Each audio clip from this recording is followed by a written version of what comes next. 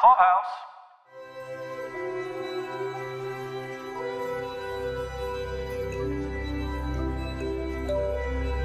This is Paul from Daily Review. And this is Mike from Pop Culture Review. And together we're 2/3 of Pod Clubhouse. Pod Clubhouse. Tonight we are discussing the second episode of Avenue 5. And this one was called, And Then He's Gonna Shoot Off. ... Story by Armando Iannucci, Georgia Pritchett, and Will Smith. But not that Will Smith. I actually looked it up.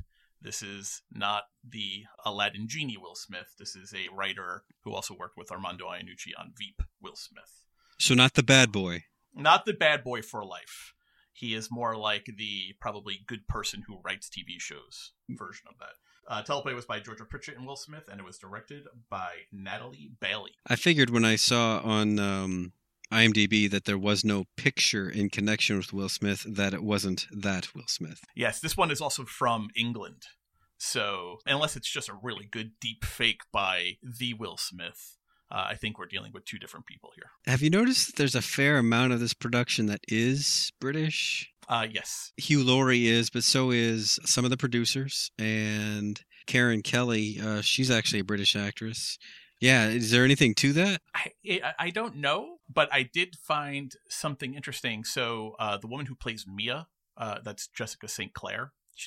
Mia is Mia and Doug, the annoying married couple who fights apparently. Okay. On the show. She is also being cast in Space Force, which is in pre-production right now. It's interesting that she's doing this kind of British take on Fun Adventures in Space with Avenue 5, but then doing Space Force, which I don't know if you remember when that was announced. It was announced, unfortunately or fortunately, right around the same time as Donald Trump announced that he wanted to launch a Space Force military arm. And it's like a farce dealing with like a military space agency. So it feels like she is doing the British and American take on wackiness in space. So okay. That'll cover all her bases. All of her bases. And all space wackiness. And then she gets into Russian space antics. Then we know her agent is looking for something very specific for her. So. Right, exactly. Armando Iannucci, though, is Scottish, actually, as it turns out. So, yeah. Iannucci is Scottish. He is Scottish. He was born in Scotland. He was born in Glasgow. That was not a direct route for the Iannucci clan, I don't think. They got stuck there in a boat some centuries ago. Very off-course boat. All right, so this one starts off right where the last one picks up. The crowd being led by Karen Kelly. This is a gag that I see myself getting kind of tired of, is her grabbing the golden microphone and forcing her way into every conversation everywhere at all times. I think you have that exactly right. I think that's exactly who she's going to be, and I think it's going to be really, really super annoying after a short amount of time, because she really just seems she seems like a vacuum where she can step in and, as Iris calls her at the end, a dictator. You know, she's really just doing like the groundswell power grab here. Mm-hmm. I think we're going to be stuck with Karen and her overbearing tendencies for a while as she foments rebellion on the ship. A lot of times, most times, science fiction is often used as a vehicle to create some sort of commentary on something. You know, whether it's social things happening now or even just kind of technology, or where technology meets social things like Black Mirror. Sure. Like a cautionary tale. This could be your future if you don't change your ways, kind of thing. Yeah. I'm not really awesome at detecting that sort of thing unless it really hits you right over the head. But so far, my detectors are not really going off with Avenue 5. I don't know. I can't detect what they might be commenting on exactly with this. Like this next scene where Billy is forced to try to explain what happens to be like the most cliche science fiction navigational technique, the old slingshot around the big body thing. I think my grandmother might be able to tell you what a slingshot around the sun is going to do. Right. But it was the plot device of Star Trek IV Voyage Home. We have lived with this idea for a while. Exactly. And it comes up a lot in science fiction. Besides, Star Trek uses it quite a bit. Besides just the what. They like a good slingshot. Well, But- I mean, but I think it's got something though, probably based in the using gravitational force and Oh, I'm sure. force and stuff. But yeah, it's surprising. Is it your point being that it's surprising that this group of people have such a hard time getting her concept? Yes, exactly. So when I mentioned social commentary and the show, is it possibly just sort of like Wall-E poked fun at the kind of the dimming, I guess, of society's flame? Is that what we're looking at with the crowd of gawkers in the belly of the ship? Well, I mean, I think there's something to that. I mean, the idea that it looked like at least a plurality of people didn't know what the word propellant meant. Right. And what part of what I said was not in English, but Yeah. the idea that it's a driverless ship. I definitely like the little detail where the fake-looking steering wheel on the bridge pops out and Hugh Laurie grabs hold of it. But we obviously know that he's not doing anything, and everyone on the bridge are just kind of, they've got their cliches that they're just kind of mouthing, but none of them are doing anything. They're all just beep booping and not actually doing anything. So there may be something to the dumbing of society because we've become reliant on technology. Next scene picks up with Judd and Iris and Matt and the idea of needing to use the coffin for Joe. This was actually a funnier scene than I was expecting, and it might be the injection of the Matt Spencer character into this with his quips, and I wrote it down something along the lines of "Classic Jesus. You mess with his money, I had the same thing. Yep. Bucks you up." Yeah. I actually wrote that down. I put a big star next to it. It was something that I hope catches on. People start saying that's a classic Jesus, But Yes. but I think Iris was actually pretty funny too. I think we saw a bit more developed and infinitely more cynical, darker Iris than the pilot episode. I noticed that too. Her characters seem to take on a few more shades than just sort of the bitchy toady from the first episode. Right, and I like this version a lot more. She had a lot more edge and snark to her, and I am here for the snark and the sass always. I actually liked her a lot more, and so the two of them really tag teaming Judd in that meeting really worked for me. She tells him that it would be a good PR move to give dead Joe his casket.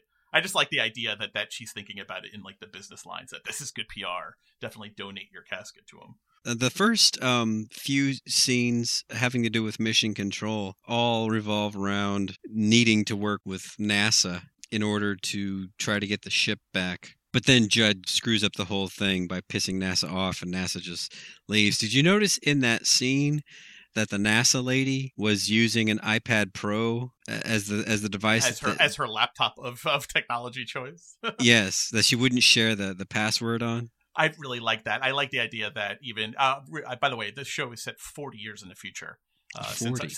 Since last week I did a little bit of research, and okay. Yeah, and I read it's actually on HBO's website. The show is set 40 years in the future, so not quite as far as we thought it would be, and that is but within that range. Yeah, but in that range. But it is optimistic that within our lifetimes, we'll be able to have disaster voyages in space. So I'm looking forward to that a lot. Me too. I really like the idea of the password security. I thought that was really funny that that's still a thing even in the future.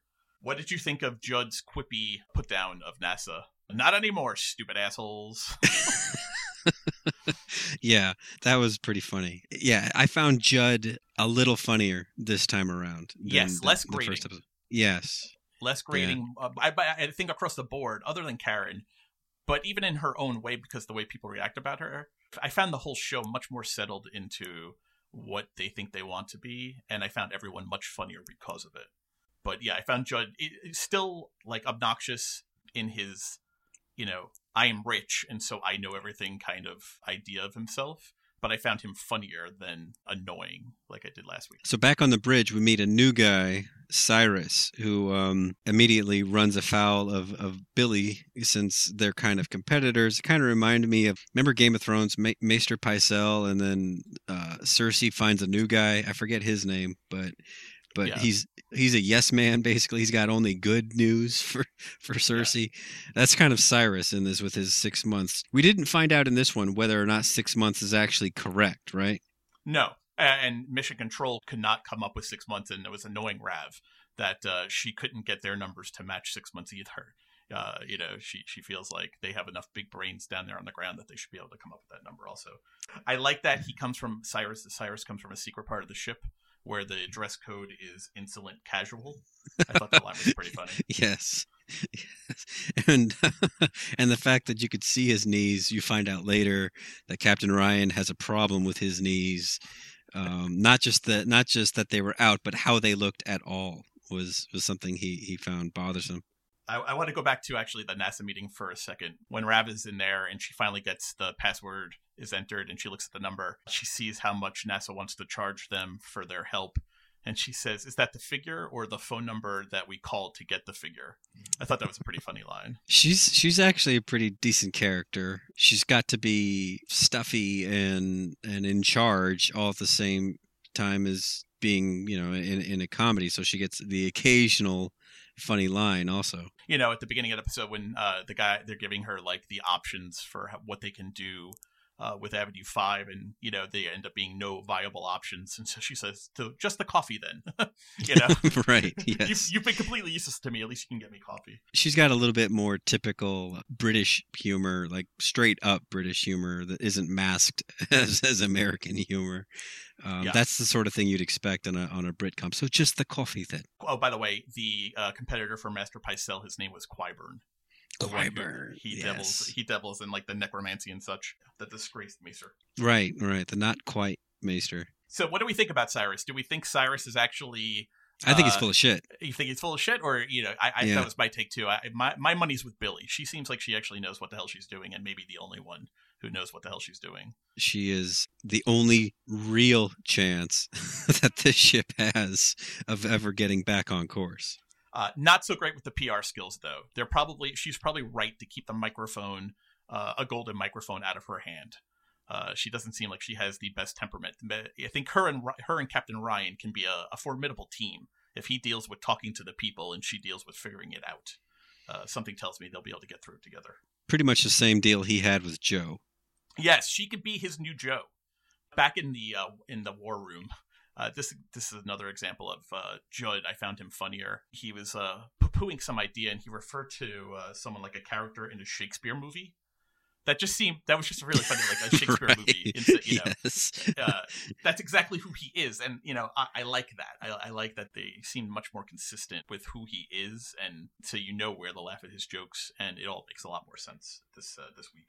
I don't know that I'll go back and watch these episodes over again, but if I did, there'd be these little one-liners that just keep popping out from the last episode and this episode that, like I mentioned last time, really stand out and stand on their own. Like when Karen tells Matt, "I've had it with your tall attitude and your high mouth." Yes. What does that even mean? What does that even mean? Right. Or Iris has a problem is just a solution without a solution. That's right out of a hang in there kind of poster, Right. I also like the idea that we've put on the table limiting the oxygen of the passengers as a barter to set off lawsuits. I really like the whole business side as they're trying to, or like Judd wants to have what am I thinking of? When you like snack, when you eat when you eat your emotions. Oh, comfort food. Comfort food, right? He wants to ramp up the comfort food because people are gonna buy more of that during the thing. There's a really funny underlying current of the business aspect of running this disaster ship between Judd and Iris that I really appreciate because it's not focused on it, but again, it's just like this nice thing that we're settling into. That's like their relationship. They always kind of talk about business in one way or another.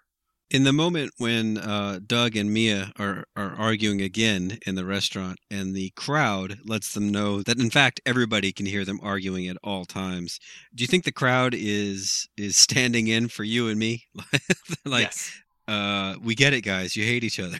There were a couple of times I had that exact thought that this character represents the audience. I very much everyone chiming in around the restaurant, like the lady down the hall, I thought was really funny, or the lady down below with the service dog and her extraordinary hearing. Later on, I had the thought that Billy also stands in for us because she's like the truth speaker on the ship.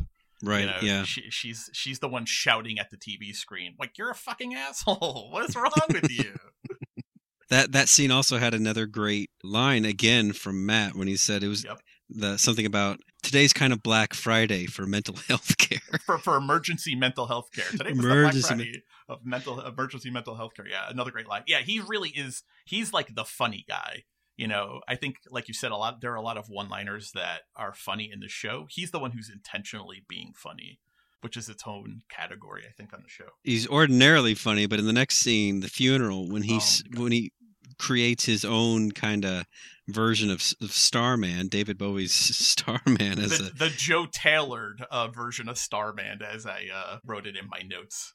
It was very funny. Let the children boogie. I like that was the line that he ended his version on. Let the children boogie. Did you also notice that he was wearing a yarmulke? I did notice that. I don't know why that made me laugh, but it made me laugh. You know, because sci-fi shows never have religion. Or they have their own. Right. You know, like, there's no Catholicism or Judaism in the future in any sci-fi show. Star Trek, Star Wars. That's true. I've never noticed that. You know, like I turned on Starship Troopers the other day, and I noticed. I remembered that Mormons figure into the plot there. That they're. I don't know if you recall, but Mormons were out doing missionary work. That's funny. I did not remember that. Yes, and the arachnids attacked them and tore them up and all that kind of stuff. And so yeah, space Mormons. What did you think of everyone sporting the black armbands? I was kind of impressed that they were able to get that together so quickly for the funeral. This funeral occurs. What is it? Later that same day?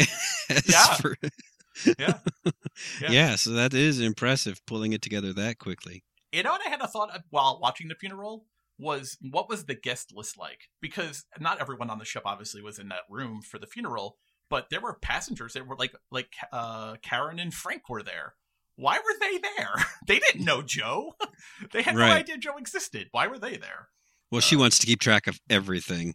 So that might be that. But that's when we get the brilliant coffin orbiting the ship thing. Billy says this thing is going to have a problem, and then they said, let's do it anyway. And then it just starts slowly going around the ship. As a visual bit, it made me laugh out loud, but the idea, too, that the ship is so large that the heavy coffin is going to serve as a moon when Spike Martin says it's going to be a moon on the ship. You know, like, it really made me laugh out loud. I really thought that was funny. So last week we had, like I mentioned, the kind of the stakes of the show raised by killing a person. And this week we killed 3 more people. They were faceless and nameless, but they're still dead, and they still got a funeral. They weren't really faceless, actually, as it turned out, because we saw them pretty well in their transparent coffins. That's true. That's true. I should have said that we just didn't get any living screen time with them that we know of. That's right. I wonder if they're going to keep killing people to kind of thin the crowd, like, because they've mentioned at some point during when they were talking about various rescue scenarios or whatever that at least the people back at Mission Control kind of expect the population of the ship to dwindle the further they get out in their timeline. So I wonder if they're going to make that happen. It is interesting. And with 5,000 people on the ship, or I guess a little bit less than 5,000 people on the ship now, you know, obviously they've got a lot of red shirts to choose from. Yeah. The question is, they're going to have to run out of even transparent coffins at some point. So they're just going to start shooting people out of the little porthole, I guess. I don't know. Man, seems like a bad idea given the way that the first 4 attempts have gone. Right. Which, again, you know, this show is very much in the realm of repetition. You know, really brings home the joke. So we had the one coffin. It's now an orbiting the ship. Now we have 3 more. So now we have 4 dead bodies orbiting the ship like moons in varying state of zombiness. You know, then we had another gravity flux. You know, where everyone got thrown around with another gravity thing, which, again, obviously happened last week. So the show definitely seems to want to reuse the same gags. We had the 26-second delay again, like you predicted that was going to become a recurring thing again. Did you see this sort of thing coming where Mia is trying to contact Rav back in Mission Control, somehow using the equivalent to a phone? Yep. And that going nowhere this week. So that means it's got to go somewhere sometime. I didn't really see this show as the kind of thing that would carry that thing over, and it actually made me look at the show under a kinder light. I guess was expecting, oh, now we can expect a more complex story out of this than just sort of episodically going down the story. It definitely makes it more credible as kind of a modern comedy versus a sitcom, which I appreciate, that kind of sensibility. I think you're right. I mean, she can't keep dodging Mia's phone calls on her space iPhone, mission control iPhone that she has in her hand forever. She's definitely going to get through at some point. There are a couple of carryover, developing possibilities. At the end, you have Iris, talking into her memo where she says to open a file on Karen Kelly. And then she along with that, has several questions. How long does dictatorships last? Typically from the first chanting, which I thought was funny. Yeah, so it definitely seems that they're making threads that they're going to be able to pull at over the first season. The first 8 episodes of the season. Well, and also including Iris, you have that chapel scene where Captain Ryan basically indicated that if Iris was interested, so is he. Right. That was that whole scene was very interesting. And then her little flashback memory, where she almost seemed like she was in a trance, but then that's like how the episode ends, where she's chanting to herself, pull through, Iris, pull through. It was like a weird bit of character development. But it wasn't just for that one scene. Like we said, we saw it again at the end of the episode. So I think that confirms that it's actually a part of the character that we're going to see, like that kind of resilience. So again, a really good character development this week. I think that's actually a interesting and surprising sign of character development in this kind of show. I find it perplexing, like because you come into the show and you see recognizable faces in Hugh Laurie and Josh Gad, and kind of instantly the women who are kind of ostensibly in their shadows as far as the show's concerned are actually the more important, more interesting, more fleshed out characters that you kind of want to know more about in Billy and Iris. Definitely. I think this episode, for me especially, they both vaulted towards the front of tell me more about them, let me know more about them. And honestly, Rav on Earth, I really liked the whole interaction with the NASA scene in the little boardroom.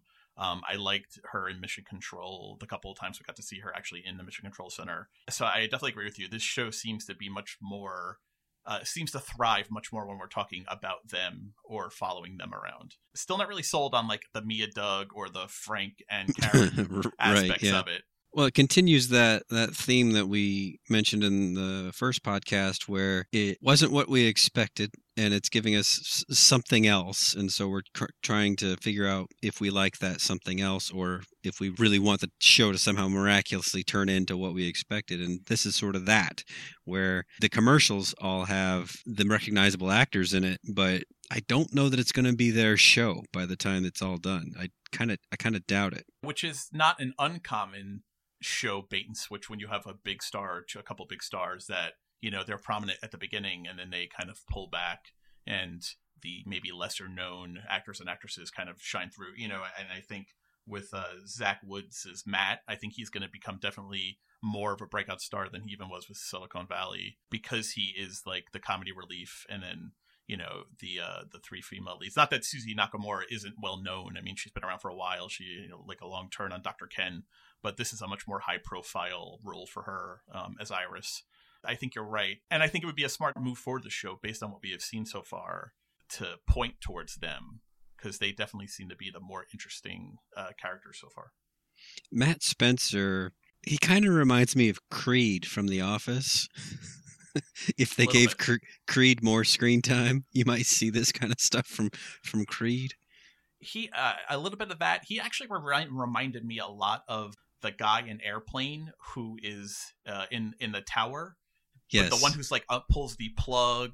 He's the one who like grabs the guy's belly and says, so large. That guy. Right. He reminds me of that. He kind of just pops in the screen, says something kind of wacky with like his tongue firmly in his cheek, and then like runs off screen again. But I like it though. I mean, I happen to love Airplane. I happen to love that guy in Airplane. So that whole character arc really works for me. he's gonna give me my laughs, my guaranteed laughs for the episode. It seems. I guess my last funny line that I want to mention is after the gravity shift and everybody lands, Judd is left in the kitchen and he calls for Iris and he says, "Come find me. I'm in chickens." I'm in the chickens, right? Because he can't get himself out. He has inverted. His ass has become inverted in the chicken bin, and he cannot pull himself out. I like that too. That made me laugh. But I actually liked his more when he was railing in the conference room and he says, "I'm the alpha and the beta." I thought that was really funny because he said it with such conviction. He's an asshole, but he's 100% committed to what he thinks is right. Oh yeah, he's all in. He's all in. He's all in on how good he is. When you were talking about what is this show maybe a message for, the Judd character definitely seems to be a satire of people who equate wealth with intelligence. I see. I wonder who that could be talking about. Right. A dictatorial, fascist-like leader who makes decisions based on, I don't know, social media posts or perceived slights and attacks on his honor. The alpha and the typical alpha and beta, right. behavior. Exactly.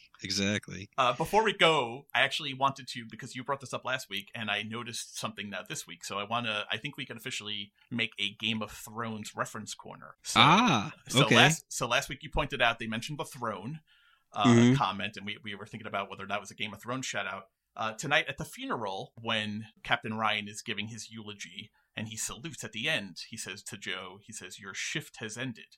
Instead of "your watch has ended." But I took that, it very much pinged for me, that particular phrasing, which is unnecessary really for him to say at all. It pinged for me being a Game of Thrones shout out. So right, because this isn't the military, and this is hardly even like these are people pretending that they're kind of in a navy, sort of. Yeah, this is not even the Merchant Marines. He's just a shitty fraud or something. I think that's what Iris calls it in a costume. Yes. So anything ceremonial is completely a put on. Right. He cannot marry people. No. If someone tries to get married on that ship, that will not be a legally binding marriage. Just FYI, in case you're planning on going on Avenue 7 or 8 in the future. But this week felt much more like an HBO comedy to me. This show is a show I will be able to watch, and like you, I think I maybe not rewatch every episode, not yet anyway, but I would tune into this show every week and I will get 30 minutes of good laughs if this is the show that we're going to get going forward. Any quick predictions for what to expect next week? A couple more dead bodies. I think we're going to see the next stage of Karen's revolt or rebellion. I feel like she's going to continue to organize and maybe try and actually formally oust leadership.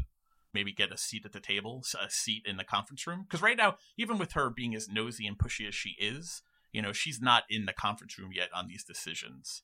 Yeah. I feel like that's coming, though, or at least her attempt to make that happen.